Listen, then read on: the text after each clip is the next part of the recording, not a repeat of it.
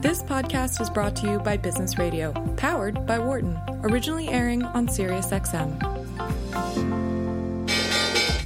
Welcome to our Behind the Markets podcast. I'm your host, Jeremy Schwartz. Alongside Wharton Finance Professor Jeremy Siegel, we tackle the latest market trends every week on Business Radio, powered by the Wharton School, SiriusXM, Channel 132. Our guest consists of experts like the world's leading authority on long-term economic growth, Bob Gordon. We will continue to see jobs created rather than destroyed. Former chair of the Federal Reserve, Janet Yellen. I don't think either of us ever expected that we would live through a financial crisis. Or even the head of the Digital India Foundation, Arvind Gupta. The reason that people are talking about India is massive digitization and financial inclusion that we have done over the last couple of years. Enjoy this week's show.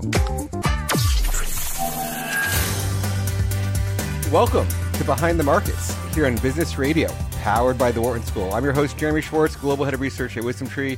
My co-host is Wharton Finance Professor Jeremy Siegel, author of Stocks for Long Run and the Future for Investors. Please note I'm a registered representative of Foresight Fund Services. Professor Siegel is a senior advisor to WisdomTree. Our discussion is not tied to the offer or sale of investment products, and the views of our guests are their own and not those of WisdomTree's affiliates. We're going to have a really interesting show today, very, very timely. We had some cybersecurity experts, and we have a report of another large-scale attack, so a very timely conversation with a great panel of experts on that.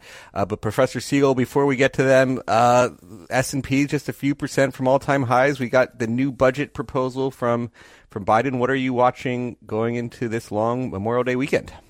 Yeah, well, Jeremy, actually, the S&P is right now less than 0.5% from its all-time high. So that's how that's how close it is. So we did get some data this morning. I think should be commented on. The PCE deflator is what the Fed watches. But the fact is that once we get the CPI and the PPI, Producer Price Index, and the consumer, we know 90%. So it's rarely a surprise. Even then, it was on the firm side of expectations. Particularly caught me, my eye, was actually the trade report, which came in at a deficit much lower than expected. Now, the import of that is that means that second quarter GDP is apt to be even stronger than we initially thought. One of my favorite forecasters, IHS, has now raised their second quarter estimate of GDP growth all the way to 12%. Now, that's an annualized basis, so that means it's about 3% quarterly. But that actually, at 3% quarterly, virtually brings us up to the real GDP trend that we were in pre-COVID. And we still have millions of workers that haven't come on board. Now, next week, what's important, again, we'll have some price components when the ISM data comes out on manufacturing and service, but of course it is employment week.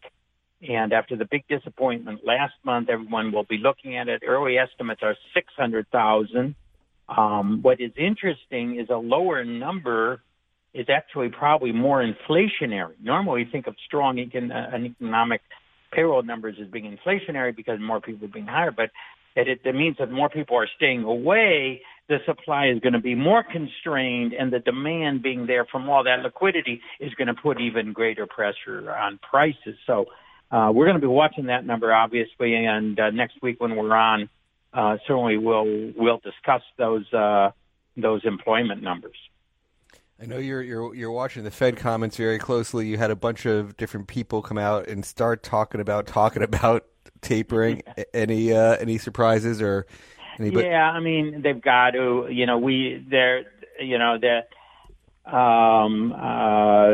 By the way, let me just mention that the core year-on-year number that came out this morning. Let me actually just give you that exact number that I had. Year-over-year core deflator 3.1% is the highest in nearly 30 years. Now, let me, and that is the core PCE is what the Fed looks at. Now, we do know that this is a year ago at the depths, but there have been other plunges of prices in those 30 years, and none of them have been followed by a year-to-year number that is this big. I mean, I do, as you know, my feeling is this inflation is going to be much more persistent. The Fed is going to try to explain it away, but we're going to see. With the PPI and the CPI, if they blow out expectations the way the last month did, then they have to start talking about it. But then again, the money is out there. They're just talking about putting it less in at a lower rate. I mean, my feeling is all that money in liquidity, as I've said many times, is eventually going to produce a price level that's nearly 20% higher in several years than what we have right now. And wage front inflation is going to be extremely high, as well as price inflation. They'll move together in a very strong economy with big productivity growth. Any other things you're watching as you think about the second half of the year? Well, I do think, talking about legislation, and I do think there's going to be an infrastructure bill where the Republicans are, they're going to buy enough. Republicans want money in their districts too, in their state, for bridges and roads and all that. So I think there will be no tax increase. The tax will be later this year with a reconciliation and some of the infrastructure Republicans don't want. This has been my position for months, and actually, as I look through the political landscape, it seems to be more and more moving in that direction. Not a slam dunk, clearly, but that there will be an infrastructure bill that will be bipartisan, and then there will be a further, quote, spending bill with the big tax cuts that will not be bipartisan and will pass 51-50 by reconciliation on the Senate, but that will come later this year. Very good, Professor. Thanks. Have a very good Memorial Day weekend. Thank you, you too, and we'll see you next week talking about the employment report. Thank you. We'll talk again. Now bring in my great panel of cybersecurity experts. On a day, we have this report of another hack from a group similar to the one behind the SolarWinds attack. We had the issue with the pipeline that was hacked and shut down oil supplies for a good segment of our country. So let me bring in Bob Blakely, an operating partner at Teammate, a venture capital firm specialized in cybersecurity, data, fintech. Teammate's a group WisdomTree's worked with in a collaborative fashion to launch a cybersecurity index. We have Brian Dunphy, who is vice president and product management for Clarity, an industrial cybersecurity firm, and Dave Yates, who's chief information officer at WisdomTree, to help me guide the conversation much closer to the details of all these issues. Bob, maybe before we could get into all the issues, just tell us a little bit about yourself, your background, to help establish our expertise in cybersecurity here. Tell us a little bit about your background. Sure.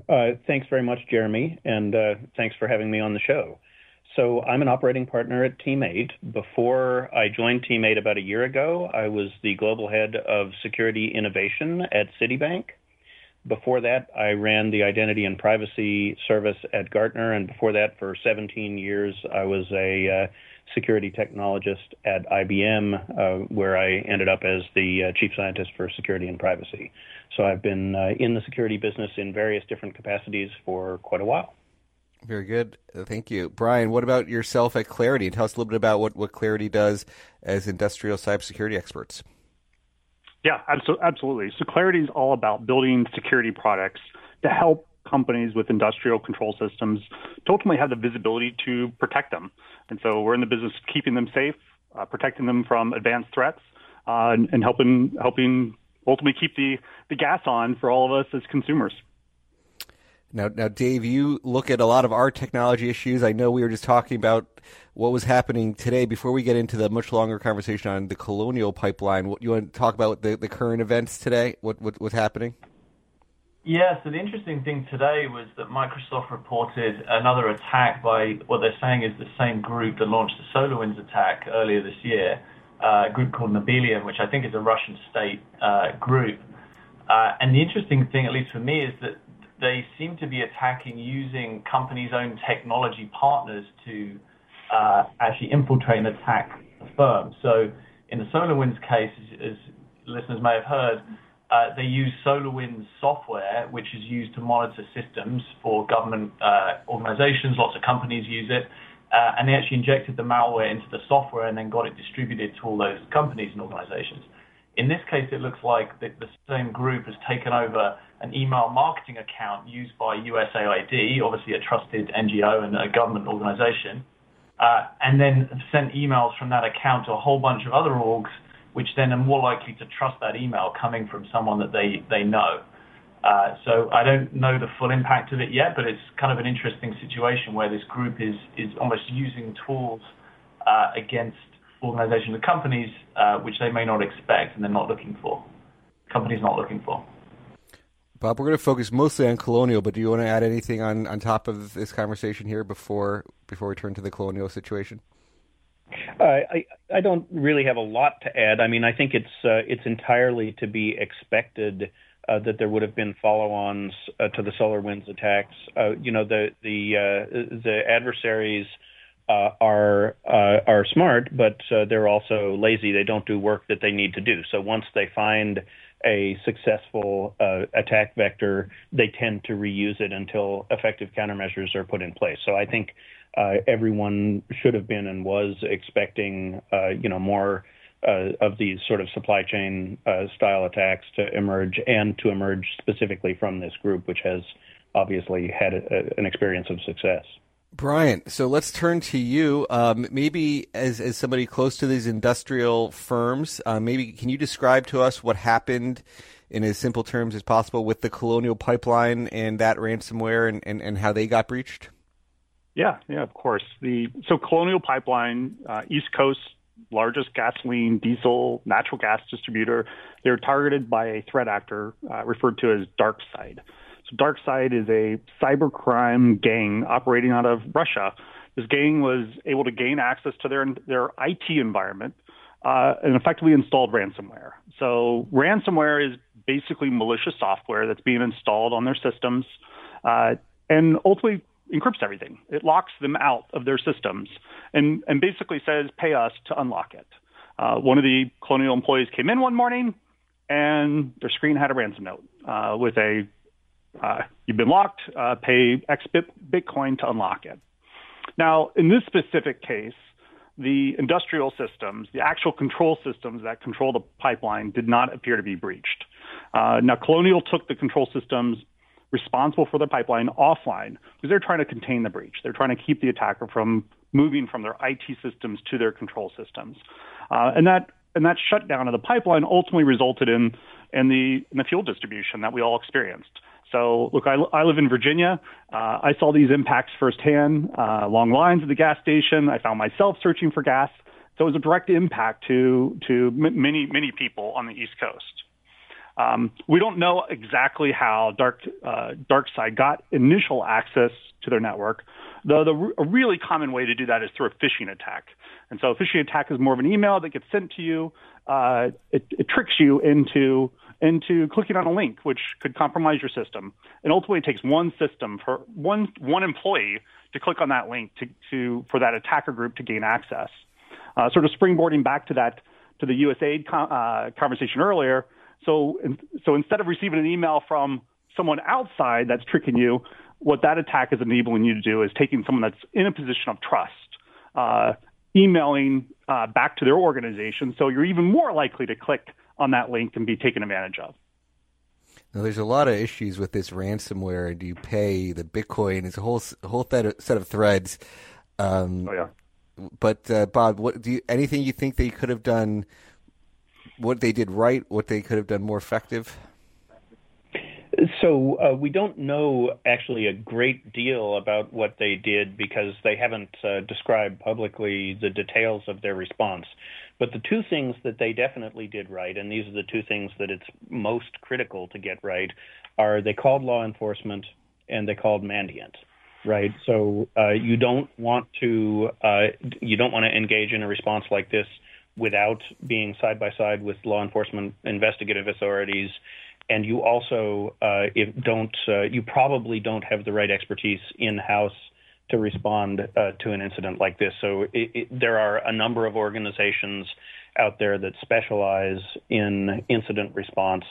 Mandiant is one of them, and it's always a good idea to involve the professionals immediately, because you can actually damage your own systems and also screw up in other ways if you don't execute the response in a professional and appropriate way. So I don't want to try to give advice to Colonial, particularly not being in possession of the facts, but I think the other thing that I would say that they probably did well is just what Brian has described. They took some precautions to make sure that there wasn't going to be further damage before they restarted their systems, and that is entirely a responsible thing to do, because you don't know whether the threat actors have planted little surprises to complicate your response and maybe your life during the response. Yeah, maybe I could ask just one follow-up question. I mean, we obviously don't know the details in this situation, but is it likely that the threat actor was in their network for a while and could have been trying to figure out how to do the most damage? Or was this a quick hit and they encrypted stuff and then got out? Like, what's typically the way these things work? Yeah, it's quite unlikely that it was, a quick hit, right? So particularly with DarkSide, the way their system works is DarkSide produces the malware platform, but their customers, who are other criminal organizations, are the ones who conduct the initial breach of the target and then use the DarkSide platform to conduct their ransomware activities. So it is, and that's conducted, in a way that's not completely manual, but it is a manual process assisted by the DarkSide tools. So it is essentially certain that what happened here was that an affiliate using DarkSide had conducted surveillance on Colonial. Usually they conduct a variety of different kinds of research, including research into your ability to pay and how much they think they can get out of you based on revenues and various other things. And then also did a technical surveillance to find a vulnerability that they could exploit. And probably after the initial exploitation, they prepared for a while to make sure that when the attack was executed, it did as much damage as possible to increase the probability that the victim would pay. So it's very likely that the initial breach was, significantly before the ransom demand was delivered, and that the adversary was in the network for a while. And that's one of the things that Colonial staff and that Mandiant will still be investigating now to find out, when it started, what exactly was compromised, whether it is now completely cleaned up, and so on.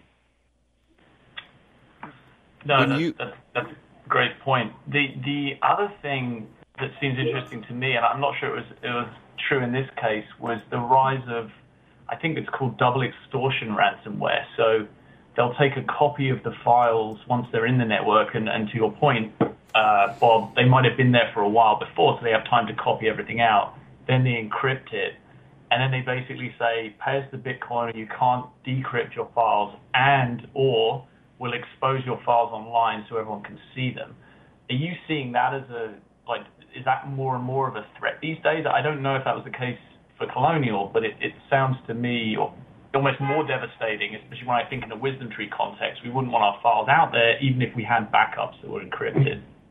Yeah, I think this sort of started, or at least came into the public consciousness during the Sony Pictures Entertainment case, right? When the North Korean threat actor not only locked up a bunch of the Sony IT systems, but also released a bunch of internal emails, which were quite embarrassing, and then also actually released the video files of some unreleased movies in order to damage Sony's business. So I think if you're a smart adversary, you're watching that and you're thinking, okay, there's a profit opportunity in this, and it has indeed become more prevalent over the last couple of years. The two different vectors, right? Get your systems back and keep your secrets secret. So that is very much the trend. Let me reintroduce our panel here. We've got Bob Blakely, who's a operating partner at Teammate, venture capital firm focused on cybersecurity. Brian Dunphy, who's vice president of product management at Clarity, an industrial cybersecurity firm. Dave Yates, CIO at WisdomTree. Brian, let me come back to you. When you think about this from your client's perspective, what's you get this ransomware, you got to pay to get your things. Do people worry that if they pay, they still may not get their systems unlocked? How do you think about navigating these situations with these unknown criminals? Well, that payment question is a very controversial question in the industry. In this particular case, the CEO did, it's been publicly stated that they did disclose that they paid the $4.4 million to the attacker within the first day, reportedly in coordination and collaboration with law enforcement. A lot of people second guess that, and the rationale is the more you pay, the more you're encouraging future ransoms, and you're also inspiring others to take up arms in this ransomware attack pattern. Look, the reality is that it is super easy to say that other businesses shouldn't pay. It's a much harder decision when your business is on the line. The fact that much of the East Coast is depending on the fuel from your business makes those stakes even higher.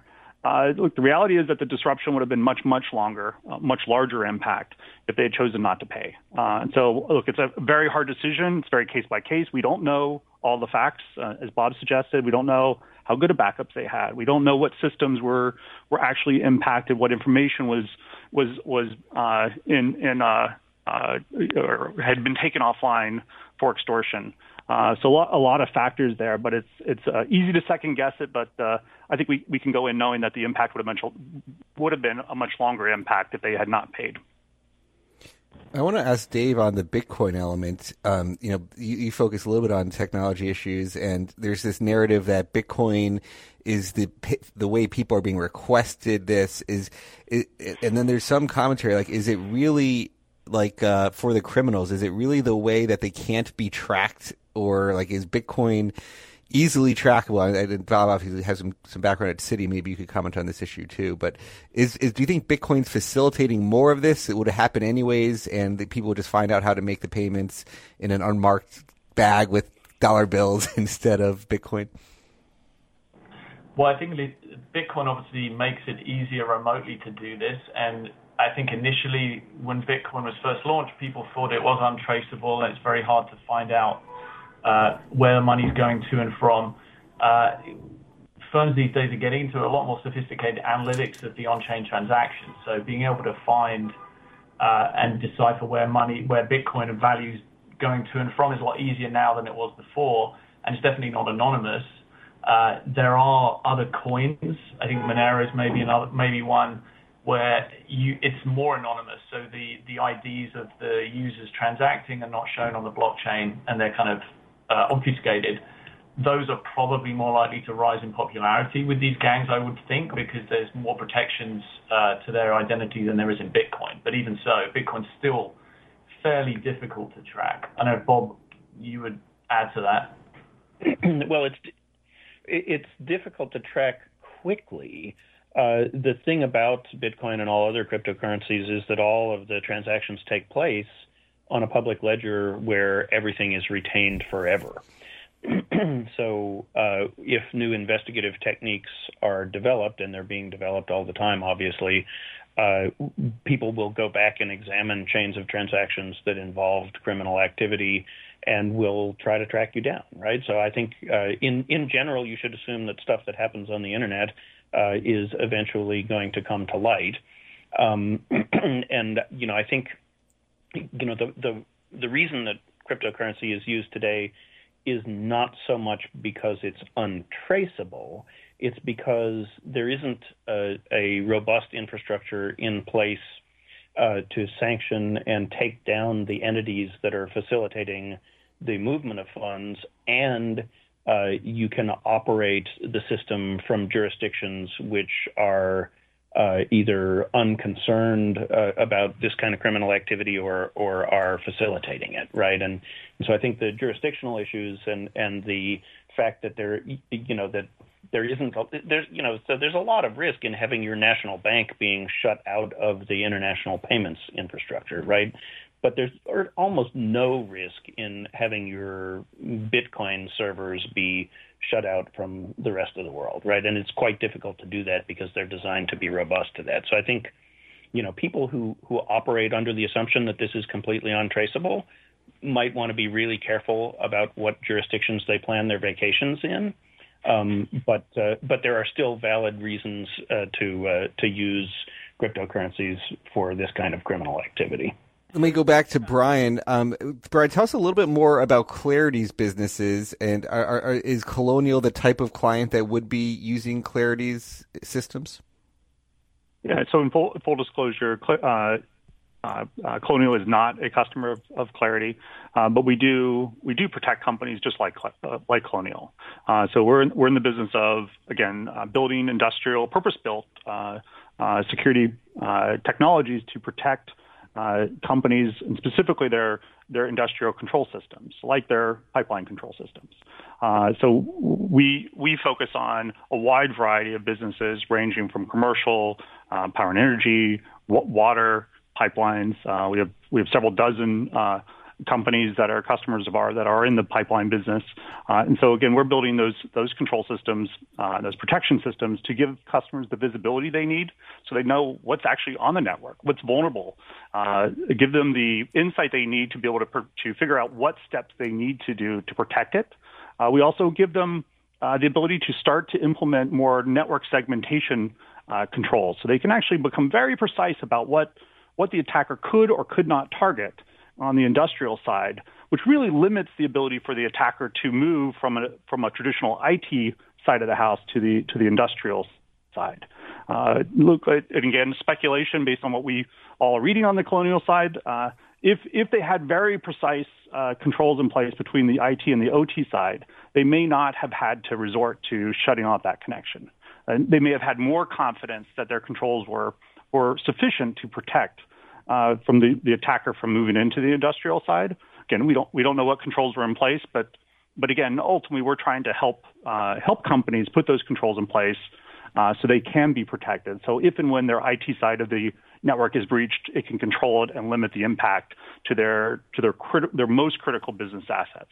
So, Brian, just following up on that, if from an attacker's perspective and knowing what you know about defending the industrial side of the house, what are some of the ways the kind of nation-state actors would actually go after some of your clients? Like, what are the things that they try and do? It's not, I guess, a simple email phishing that someone clicks on their PC. There must be different ways of getting at those industrial systems. I'm just interested, what are some of the things they would try and do? Well, to be honest, it often starts on the IT side. So just like what we saw on the Colonial side, rarely are those attacks going in directly to the industrial side. So they're going to go after the IT side. There's a lot more people willing to click emails on the IT side. Right. And so they're going to land, they're going to get access to a first system, and then they're going to expand. They're going to take advantage of that system, the next thing you know, they have access to 2 systems, 4 systems, 6 systems. And really their attempt is to move laterally within the environment, ultimately finding those connections that, this system now is a system of trust that has access to the industrial, and then they'll jump the bridge into the industrial side. So again, it often starts on the IT side. Again, the more controls you have in place between your IT and the OT side, the better, the more protected. Now, if we rewind the clock 5 years ago, there were very little connections between the IT and the OT networks sort of lived in a nice little island. But as companies have started to modernize their systems, those interconnects are really becoming more and more frequent, which allows that traverse from the IT into the industrial. Now, again, this is where Clarity helps. Clarity can provide visibility to the types of communications that are occurring between the OT infrastructure and the IT, which then allows the the people who are implementing the security within the environment to become very precise, implement effectively a zero trust set of connections, which really limits that movement from the IT to the OT side. We also are helping companies find the vulnerabilities that exist in the OT side, most of which they had no idea on. And so that because of that island effect, there's been a lot of, hey, it's on a separate island. We don't have to worry about it. We don't need to pay attention to it. But again, as that island's getting closer and closer, more and more connected, those vulnerabilities that may have existed for 10 years in many cases are becoming more and more exploitable. And so being able to help companies understand those vulnerabilities so they can start to take action to fix it, implement better controls, both of those are critical things that Clarity helps companies do to avoid putting themselves in a situation where they have to shut the whole thing down in the event of an IT attack. Yeah, no, it sounds like, I mean, especially some of the systems on the industrial side have been around, I imagine, for a long time, or longer than the average IT system. Yeah. They weren't built with security in mind. Yeah. So it's hard to retrofit that, I imagine. You're really looking to isolate it. Well, and in the security world, there's always been the sort of confidentiality, integrity, availability, sort of those three key elements. In the IT side, that confidentiality and integrity is really critical. And most companies optimize for protecting their secrets, protecting the confidentiality of their information. On the OT side, the availability is the most important thing, right? And so companies are optimizing the OT protection to keep the systems available. And often that means not patching. Often that means not introducing changes. Some of these systems that control pipelines, they may have a single patch window once a year, if at all, to protect to be able to go and make changes within a particular controller or valve or system controlling a controller or valve. But availability is really the optimal thing that people are optimizing on that front. We have Brian, Dave, and Bob for the full show. I'm Jeremy Schwartz. This is Behind the Markets. We're talking about the threats that come from to the infrastructure, the pipelines like Colonial that was breached. Brian, if we could kick it back to you, as you look at the infrastructure, we hear about all this new Biden infrastructure spending, but if you think about the major infrastructure in our country, what is at risk? What do you see most at risk to these breaches that caused the pipeline shutdown? Yeah. So when we look at it, obviously any of the critical infrastructure where there can be impact to the real world certainly is going to drive up, especially on the financial side, it's going to drive up the financial incentive for attackers to target it. Now we see a couple sectors that are probably the certainly more likely to be targeted just based on their current security state. There'd be critical manufacturing, energy, water, wastewater, as well as also some of the commercial facilities. Those are all, again, often run dated technology and certainly are more likely to be vulnerable and targeted.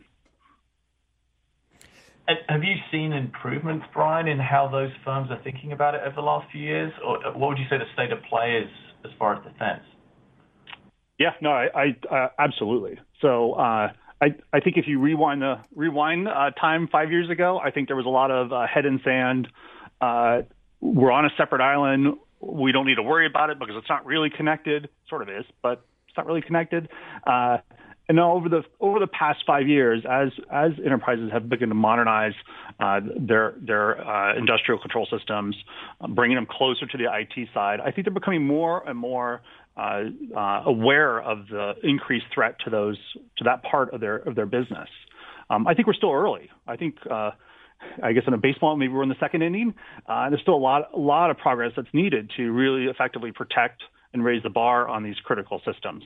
But we are seeing, certainly at Clarity, we've seen a really significant uptick in interest and companies reaching out to us for help to be able to protect those critical control systems, which certainly gives us confidence that people are becoming more aware, more in tune with the fact that these threats are real and that they need to take action to protect. They can't continue to think that they're on an island and separate, and that they need to take action to be responsible and ready for the next dark side attack to the environment. Yeah, I was just going to follow up there on the government kind of influence on this. And Bob, you mentioned earlier one of the things they probably did right was they got the FBI involved, law enforcement involved in this attack pretty early. What else, as we think about this infrastructure plan and other things, where should the government be getting involved here to help protect these firms? Obviously, they're private enterprises, but what else should the government be doing around that to help protect the nation? Yeah, so the government's role in security generally has been pretty consistent over the last couple of decades, right? And what the government generally does is, number one, it passes regulations in critical infrastructure sectors. So, NERC and FERC in the energy sector, the various regulators in the financial sector, telecom sector. So there are standards that are promulgated by the government regulatory agencies there. Then there are also technical standards which are formulated for government agencies by NIST. But those regulations tend to be very widely adopted also in the commercial sector. So the government is leading by example by creating these standards and by requiring adherence to the standards in government purchasing. And then the third thing that the government does is it does a lot of information sharing and outreach and assistance, right? So you look at CISA and you look at the various government information sharing initiatives around security threat indicators. So all of those things are pretty robust at this point, but they're not uniformly strongly adopted in the various critical infrastructure sectors, right? So the defense industrial base, the banking sector, and the telecom sector are pretty advanced in terms of working with government in these areas. Some of the other sectors, energy, state and local governments, and others have smaller budgets for technology, and they have smaller staffs, and so they are, still working on coming up the curve. Let me ask Bob a question on Teammate's perspective. I mean, you guys do a lot of venture capital investing. You also do it working on sort of the public companies as well. How, as thinking about the investment angle on all of this, I mean, there's the companies that you want defense on, like, Dave thinking about protecting Wisdom Tree from outside attackers. But then there's also like, well, as an investor, if this is a major trend, how is Teammate investing around this? What are the types of technologies you guys are thinking about from a venture capital perspective to start maybe, and then we'll go to some of the public markets too? Sure. So we actually published a paper late last year, the Teammate Cybersecurity Brief, which described the trends that we are looking at as the security market evolves. And we picked 7 trends. I'll list each of them, and then I'll tell you maybe a little bit about 3 of them that are relevant to the topic we're talking about here today. So we are looking at cloud security. We're looking at security of things, which broadly is operational technology security, the sort of stuff that Clarity works on. We are looking at privacy and digital trust. We are looking at resilience and recovery. We're looking at the emergence of the perimeterless world, the disappearance of the sort of firewall-based, enclave architecture of the enterprise with the increasing adoption of cloud services and SaaS services. We're looking at smarter security, which is the augmentation of human intelligence on the defense side by automated systems. And we're looking at what we call shift left, the incorporation of more and more security controls into the development process of software and technical systems so that by the time they hit the field, they need fewer externally imposed controls. And of those, I would say, in terms of ransomware, the big ones are resilience and recovery, security of things protection, and then smarter security. Because, once an attack starts, it moves very, very fast. And the ability of your technical systems to help you digest the information about the attack and respond quickly and accurately to it is increasingly important. And these are. Go ahead, Dave.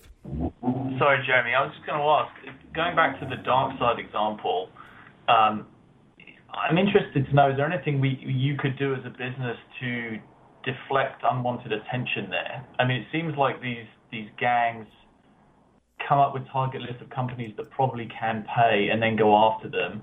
And from what I read, DarkSide had a somewhat altruistic side. They didn't go after hospitals. They didn't go after certain types of organization, but who knows, what they would do. Is there anything businesses can do to deflect that attention or get more information on how to think about it? So yes. So as you observe, these guys do their homework, right? So if you are a company with weak controls and strong profits, then there's enough information out there that these guys can do their research and find you and decide on that basis whether to make you a target. Certainly, one of our pieces of advice is don't poke the bear, right? You don't want to say anything antagonistic and derogatory to any of these groups. You also don't want, when one of your competitors suffers a breach, you don't want to come out and say we're much better than them. That would never happen to us, because number one, you look dumb if it does, but number two, sometimes people take this as a challenge, right? So don't poke the bear, and then prepare, right? You have to have in the back of your mind the idea that your defenses might not be 100% successful, and you have to have thought in advance about how you are going to respond if there is an incident.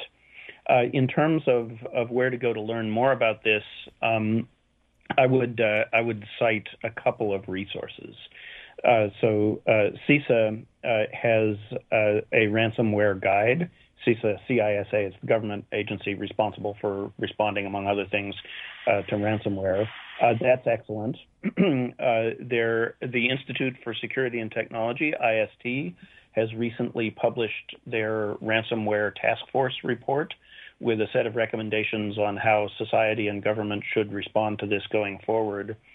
And then NIST, the National Institute of Standards and Technology, has a set of 3 what they call special publications, SP 1800-11, SP 1800-25, and SP 1800-26, which provide detailed guidance for how to structure a company's systems to have high integrity and be resilient to ransomware. And I think all of those are excellent resources, and they're not commercial propaganda. They're put out by neutral organizations with real expertise. We're talking with Bob Blakely of Team 8, Brian Dunphy of Clarity, and Dave Yates, Chief Information Officer at WisdomTree. Dave, there's this quote that people are like the weakest link of all these situations, that the systems might be in place, but all it takes is clicking on an email. What do you do how are you thinking about training people to prevent these types of breaches internally? How do you think people can get better at preventing their people from becoming targets? Yeah, so I would love to hear Brian and Bob's comments on this as well, but training and repetition around avoiding some of the obvious threats is what we tend to do at WisdomTree. We obviously have technical controls on our systems, but unfortunately, like you mentioned, people are usually the weakest link. So if you get one of these emails, like the one we were talking about earlier from USAID, you might actually trust that source because it comes from a valid email address, and even actually in that case, the domain would probably check out and everything. The person receiving it, if they're not expecting it, should probably just delete it. And that's what we would train our employees to do, because that tends to be the number one way you get infected with ransomware and other things, is clicking links and emails or opening attachments that you didn't expect. But I'd love to hear from Brian and Bob. Are there other things that you would advise companies to do to train their staff to not be the weakest link?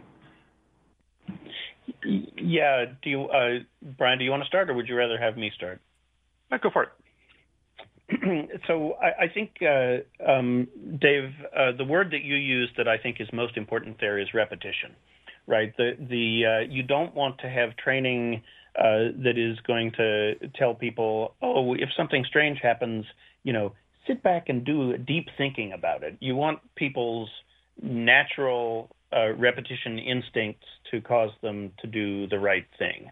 And the way to do that is to have a set of robust processes with good controls built into them that people execute over and over and over again so that they become accustomed to doing the right thing.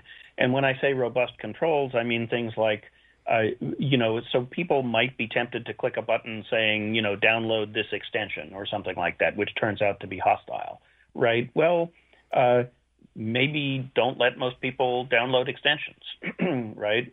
Configure their systems properly to let them do their jobs, as they come out of the box and control the risk of installing bad stuff. And people might be tempted to share their password with somebody they think is the help desk. Well, that works if a password is the only thing that's protecting your account.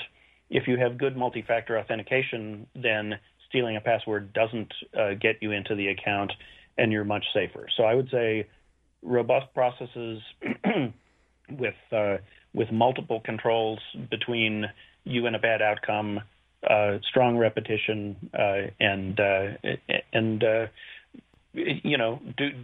definitely impress upon people the importance of the security task.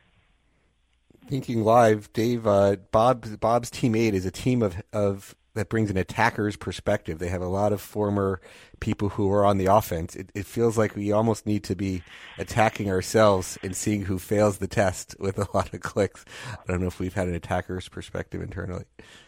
Well, so I would say that's super important. In fact, if there's one piece of advice that people take away from the podcast today, I would say do response exercises is that piece of advice, right? Practice for what you are going to do if there's an incident, know who you're going to call, know where your tools are, know what you're supposed to do, what you're not supposed to do, and just practice, right? And because if you're not used to being attacked, the initial inclination is to panic, and that rarely helps.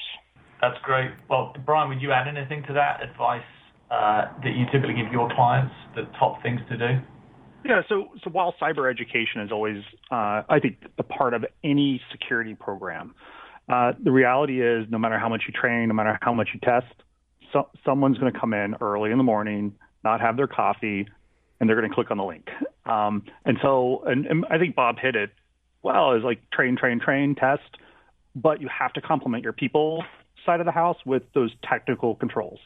So understanding what systems are in your environment, being able to make sure that you can patch those on a frequent basis is a must. Almost every one of these attacks ultimately is exploiting known vulnerabilities, known issues that are fixable. And so companies need to be able to patch. But the reality is, especially even more so in the industrial side, oftentimes you can't patch everything at the time you want. And so this is where, again, it's a set of complementary controls. So if you're patching 80% of your systems, being able to have strong network segmentation, controlling who can talk to who, setting up choke points for the communication so the attacker can't move around unmitigated is absolutely another control that a company needs to be able to put in place. And being able to have threat detection to complement that as well is also a must. There was a question earlier about, can you reduce your chances of being targeted? Yeah, sure, you can. It is far better to assume you're going to be targeted and get ready for it. Implement your controls. Don't assume you can reduce your likelihood. Implement your controls. Get ready for the attack. Put as many controls in place as you can to make it really hard. But you even need to assume that those are not going to be good enough. And so that's where having incident response planning, testing, running through those procedures. Again, we don't know what Colonial did or didn't do before the attack. I know there's some people questioning why it took so long to respond. Obviously, we only have partial details. Now, if they had been planning ahead, again, we don't know what type of planning they did, but if they were, maybe they would have had faster shutdown of that pipeline and also faster recovery steps. Again, we don't know. Maybe this was the best case recovery of that pipeline. But the key is plan, test your procedures on a fairly frequent basis, and be ready for it. That's great advice. And I'm certainly taking away things to think about for WisdomTree. Jared, I don't know if you got any other questions on this. Bob, as you think through any sort of final things on in terms of the companies out there servicing this, we have a few minutes left, but you walk through your 7 themes from your cybersecurity brief. How do you think about identifying the right companies that are, if you're looking to not just be defenders, but maybe go on the offense as an investor? How are you thinking about evaluating companies that are in the public domain here for this space? Yeah, so the way we look at the market is, I think it was Wayne Gretzky's advice: don't skate to where the puck is, skate to where the puck is going to be. And so what we try to do is keep our eye on the trends in the market, and the trends are very much that more and more functionality is moving to the cloud. The sort of perimeter network architecture is increasingly not the dominant architecture of IT systems. IT systems are increasingly not the dominant population of devices, right? There are more and more OT devices out there. And the necessity, because of the attack landscape, the necessity to be able to be resilient and to recover if something bad does happen to you is increasingly critical. So what we try to do is we try to look at companies whose product mix and whose strategic initiatives are aligned with those developments, right? They are looking to implement controls in the cloud. They are looking to implement controls on OT systems that are as robust as the ones in IT systems. They are looking to put products in the marketplace that help you with resilience and recovery, not just with prediction and defense. So that's how we look. This has been great. We're running out of time here, but Brian, Bob, Dave Yates, I'm Jeremy Schwartz. It's been a great discussion on a really timely issue on cybersecurity going into Memorial Day weekend. Everybody have a great long weekend. Thanks to our producer, Patty Hall, sound engineer today, Chris Tukes. You can listen to us on our Behind the Markets podcast every week. Have a great weekend, everybody. Thanks for listening to the Behind the Markets podcast. If you want to learn more about WisdomTree, visit wisdomtree.com. You can also follow me on Twitter at Jeremy D. Schwartz. I'd like to thank Patty Hall for producing our live program on SiriusXM Channel 132 and our podcast producer, Daniel Bruno. Join us next week for another edition of the show. For more insight from Business Radio, please visit businessradio.wharton.upenn.edu.